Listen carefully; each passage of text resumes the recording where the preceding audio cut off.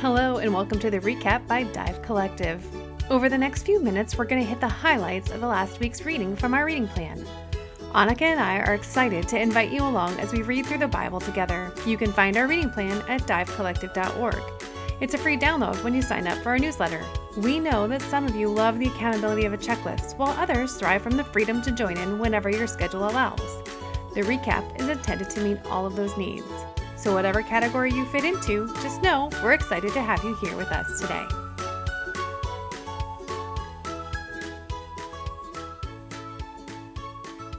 Welcome back to the recap. This is the May 7th episode, but we are recording on May 4th, which happens to be both Star Wars Day and our co-founder and MacGyver of all design for Dive Collective's birthday, Kelly. So happy birthday, Kelly. Happy birthday, Kelly. I wish we could do dinner. I know. Darn Hawaii. Maybe one day. Anyway, it's time to draw names for May. Do we have anybody? Has anybody kept with us? We have 4. We Four also have 5 others that are so close that makes me wonder if they just forgot to mark it off. Janet's at 94% because they have to be at 100% because it's only posted through April 30th. Oh. So it looks like Janet's maybe missing 1 week, and then Crystal, Andrea, Stephanie, and Meredith are at 83%. So I'm wondering if we have, that's, I think, probably missing 2 weeks. That's my guess. I didn't do the math, but I think that feels right in my head. Okay.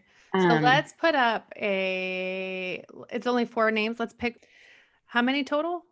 9? It would have been 9. Yeah. That's so great. Yeah. Oh, that's so cool that we have 9 people still reading along. Okay. Let's draw.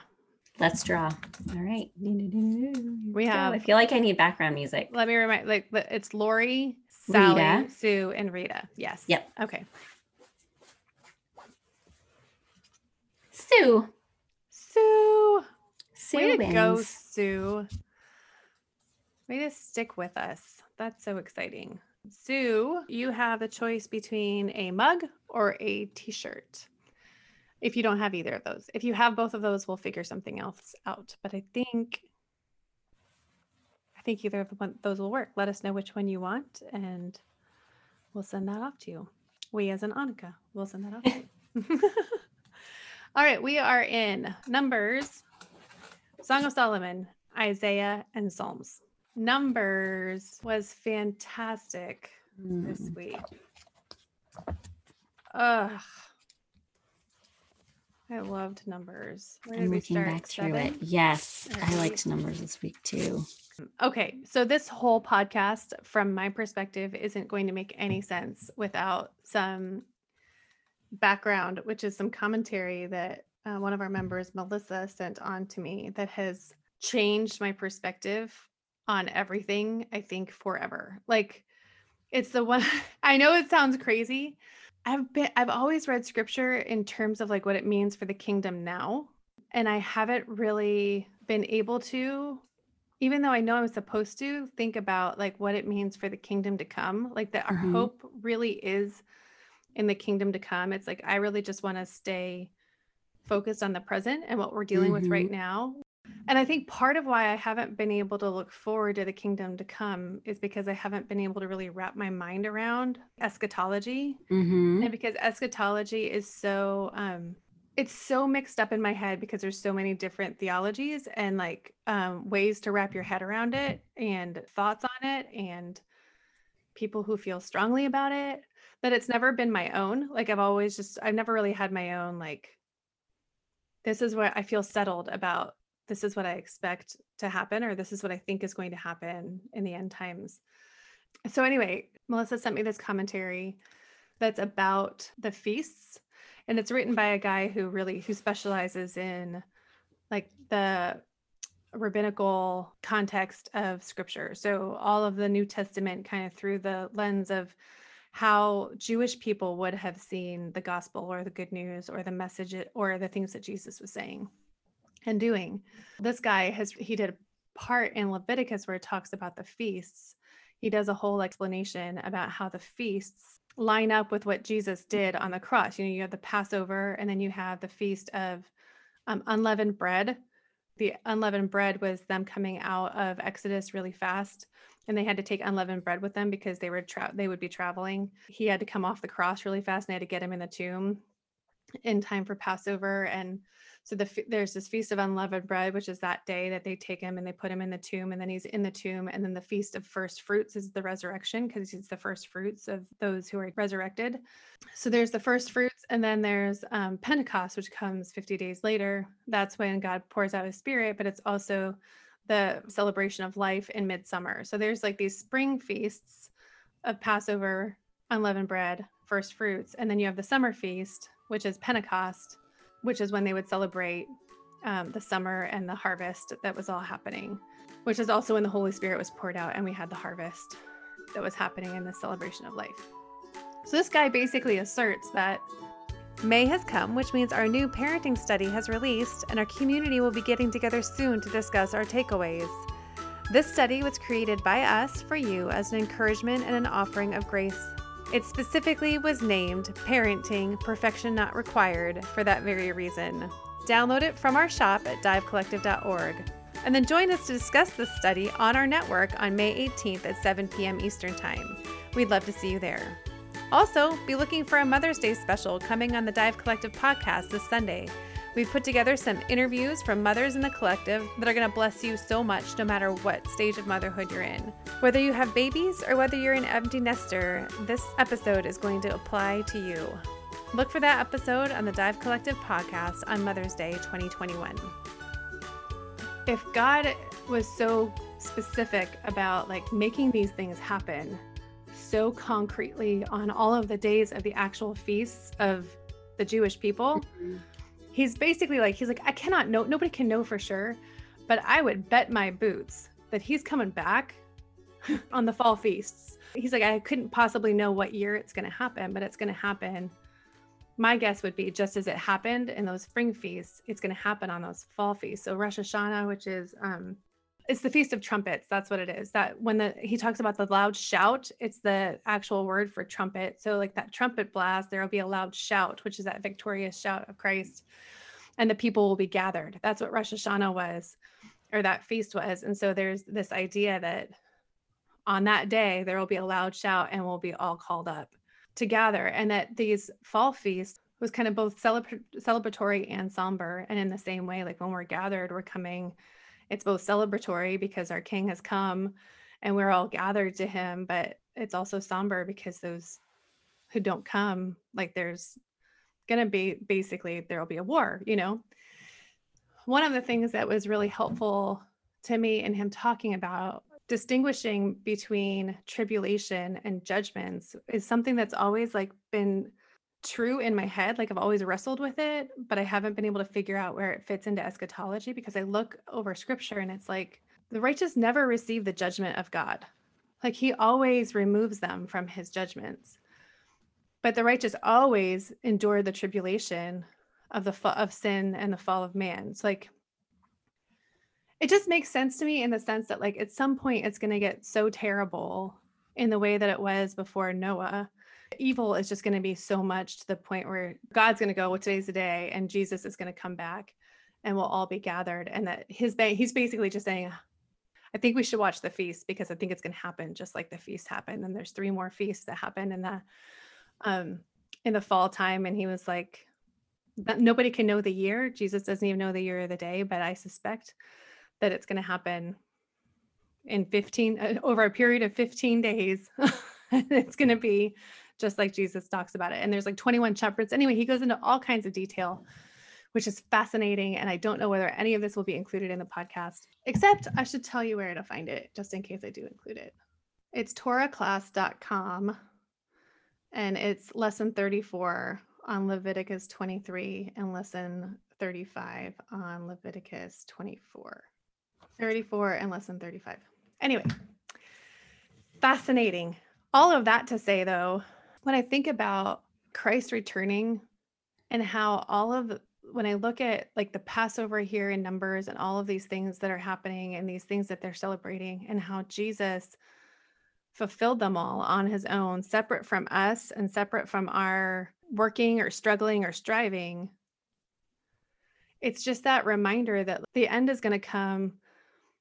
He's going to do that too. Like he's going to do that all on his own, regardless of my struggling or striving or trying to do my best to honor him. Like he's going to finish the work from beginning to end, which leaves me like totally free to just love people, all the people. And one of the things that stood out to me in Numbers this week was where he was talking about, you'll celebrate the feasts. There will be one sacrifice for both you and for the strangers among you. Like it's one and done. And nobody has to do it differently and everybody does it the same. And it's just sort of that idea that the people who walk among us who don't fully understand how we live and don't live the way we live and might have different perspectives than how we live, like the sacrifice is the same for them as it is for us. And it has nothing to do with us. Like it was offered by Christ. And so we get to just fully love. Anyway, I feel like all that's left is like this faith that Christ has done the work and he will do the work, the hope of what's to come, and love. Faith, hope, and love. These three remain. That makes sense. And it makes more sense in light of what we're hoping for, that I haven't really spent a whole lot of time putting my hope in. But if I put my hope in that, it leaves me completely freed up to just love. Yeah. I mean, I think when we get bogged down in the already part of the kingdom, like the kingdom aspect that we have right now, that's when we lose sight of the not yet part of the kingdom, which is really where our focus, like you're saying, if we focus on that, not that we should forget about what's happening now, it's all, we're in it. Like we're called to be part of this world and love, like you're saying, but all of that is for the purpose of what's to come. And so we can't do one thing without the other. But it's not dependent on me to save people whatsoever. I get to love people. I get to love all the people, everybody that's so different than me. Nothing is determined by me. People's salvation isn't determined by me. His coming and when he's not coming isn't determined. He's not waiting for me to save people to the ends of the earth so that he can come back. There's just which is another thing that I was thinking about, is those people as they're waiting for those generations to die off so that those people that are under 20 can enter the promised land. I'm like, were they just like waiting for that last guy to die? Did they right? Because it was public info. You're talking about in Numbers when Joshua and Caleb, the spies go and 10 were bad, 2 were good. And this is when God says, he curses them and says that they're going to have to stay in the wilderness for 40 years until that whole generation is gone. The generation that didn't believe that God would do the work. Really, it's the same thing. Like he's saying, I got this. You don't have to worry about the big guys, the giants in the land. Like you're focusing on the wrong thing. You should be focusing on the fact that I'm bringing you to this land. Yes. And then as a result of that, that generation doesn't get to see the promised land. And so they wander in the wilderness for 40 years. That's what you're talking about. But it was public. It seems like it wasn't just a secret God told Moses. No, right.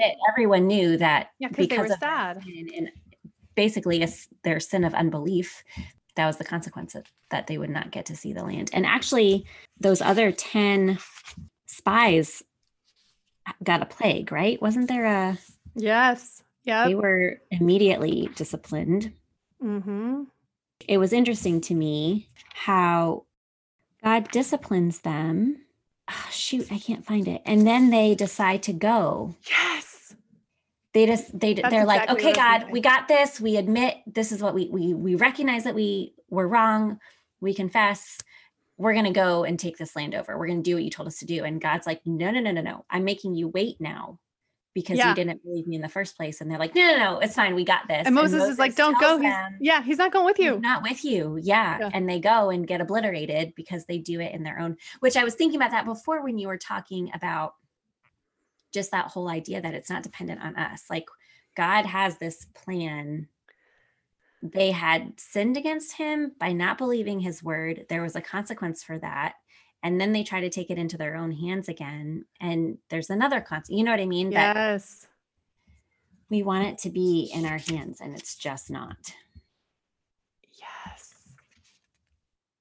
What chapter is that? Why can't I find it? It's in Is it 14. 14? Must Mhm. not have marked it. Oh, and right before that, I know.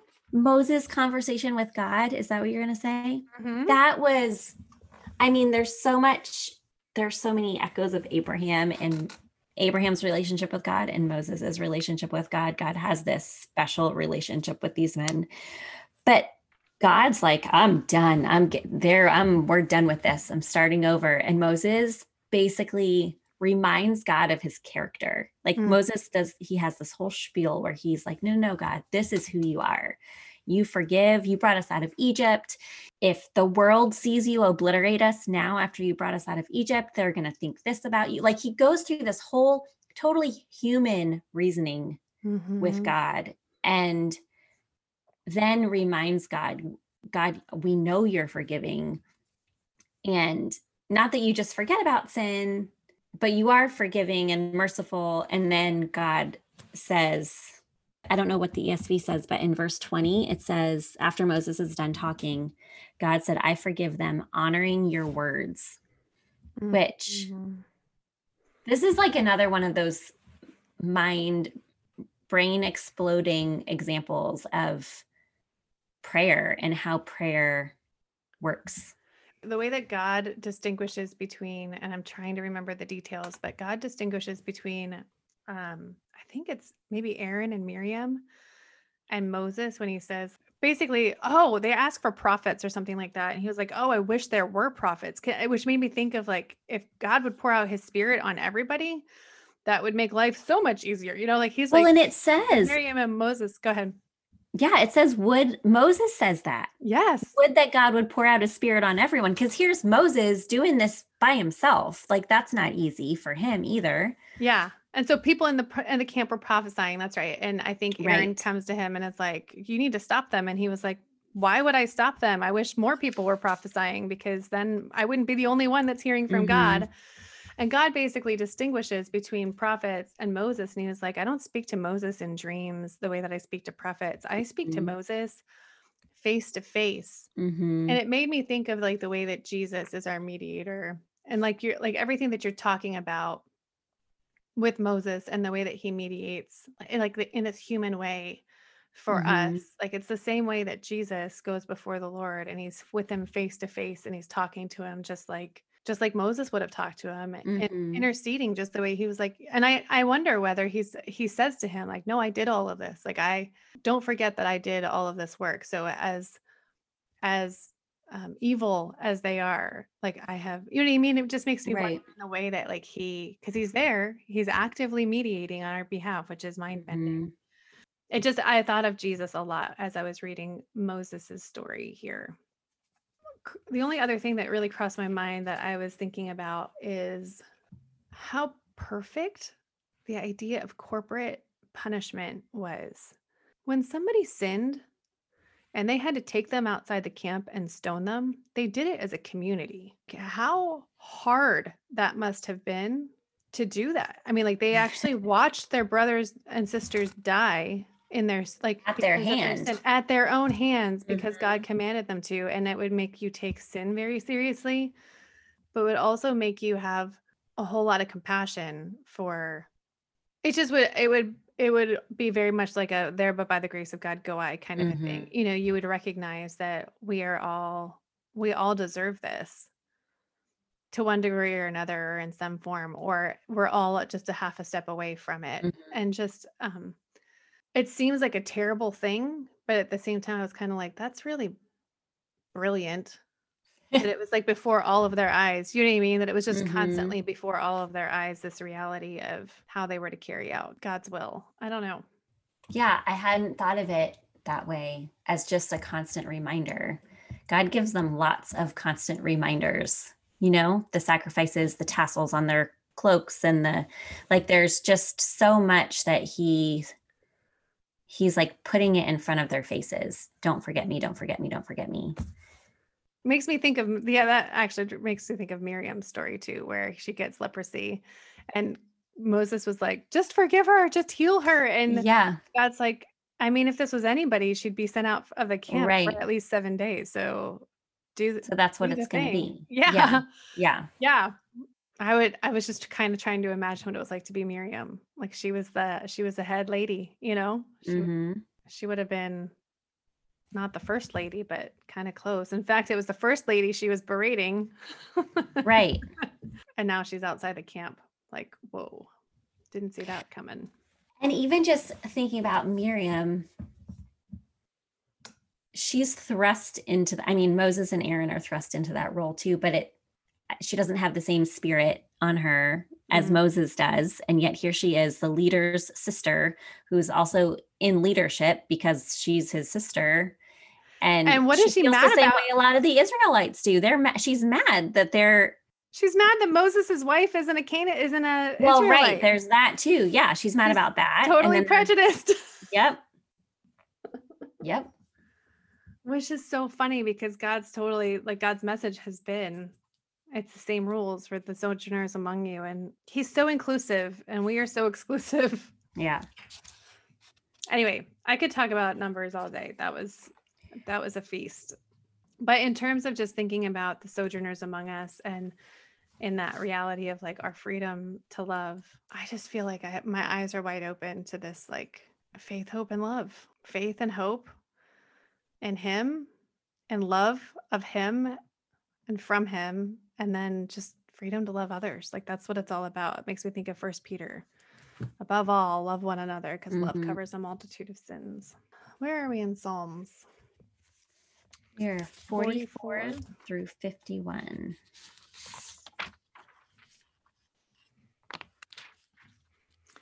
I'll be keeping the feasts or paying attention to the feasts for sure. Yeah, I need to read that second article. It's definitely interesting and he makes good points about the feasts, but I don't know that I'm in the same place as far as the way his eschatology plays out. Like with the rapture and with, you know what I mean? Yeah. Yeah, he doesn't. Oh, he talks about the rapture in the first one, doesn't he? Does he talk about it? No, I don't think so, but I'm assuming based on, he talks in the first one, he basically is breaking down the spring and summer feasts and just sort of touches on the fall feasts and the fact that they're more somber and that's when he thinks all of this end times will start. But he doesn't really break it down. I think the second one is more breaking down those fall feasts and what that actually looks like. Yeah, he's sort of just, if I'm not mistaken, and I would love to talk to you more about it and I should read it again, but I feel like he kind of like throws out the whole like pre, post, mid tribulation thing. Like it's not a thing. We will experience tribulation because evil is just going to overcome the world. And we are all going to experience loss and heartache and horrible things until one day God is fed up and then he, with a loud shout, it all begins to end. Okay. And then and then he's like, and could it start on like the first feast of one year and then end in the second feast of the next year? He was like, yeah, but I don't think that'll be how it's happened because that's not how it happened with the first three feasts right when Jesus came, it was death, he was like, I think it'll be 15 days of judgment. Yeah, that's interesting. Yeah, it's super interesting. And I was like, I'll have to read the second one. I think the second article probably has more in depth. It is. Yes, especially about like, because the spring and summer feasts are talking about stuff that's already happened. Like he's lining all of that up with Jesus's first coming, and then the second one will be. So I need to read that one. Yeah. So the connection there in my head is actually in the Psalms. Psalm 44, in fact, I think is where Psalm 47. Clap your hands, all people, shout to God with loud songs of joy, for the Lord the Most High is to be feared, a great king over the earth. He subdued peoples under us and nations under our feet. He chose our heritage for us. The pride of Jacob he loves. I love that. He chose it for us. God has gone up with a shout, the Lord with the sound of a trumpet. Sing praises to God, sing praises to our King, sing praises, for God is the King of all the earth. Sing praises with a psalm. God reigns over the nations. God sits on his holy throne. The princes of the peoples gather as the people of God of Abraham, for the shields of the earth belong to God. He is highly exalted. So it's just that idea that he chose for us our heritage. He does it. God had gone up with a loud shout, the Lord with the sound of a trumpet. He gathers all, and then he's going to gather all the people. It just made me think of that Feast of Trumpets. Mm-hmm. Psalm 49, I feel like I'm seeing Ecclesiastes everywhere. Mm-hmm. Psalm 49 was another one where it sounded like Ecclesiastes to me. Yes, for he sees that even the wise die, the fool and the stupid alike must perish and leave their wealth to others. Mm-hmm. So much of Ecclesiastes in that psalm. And then Psalm 50 was like after coming out of Leviticus and all the sacrifices and even Numbers, like we're still talking about that in Numbers. Psalm 50 is it's the idea that God wants our hearts, not just our sacrifice, that all of that is, starting in verse 7, I don't find fault with your acts of worship, the frequent burnt sacrifices you offer, but why should I want your blue ribbon bull or more and more goats from your herds? Every creature in the forest is mine, the wild animals on all the mountains. I know every mountain bird by name, the scampering field mice are my friends.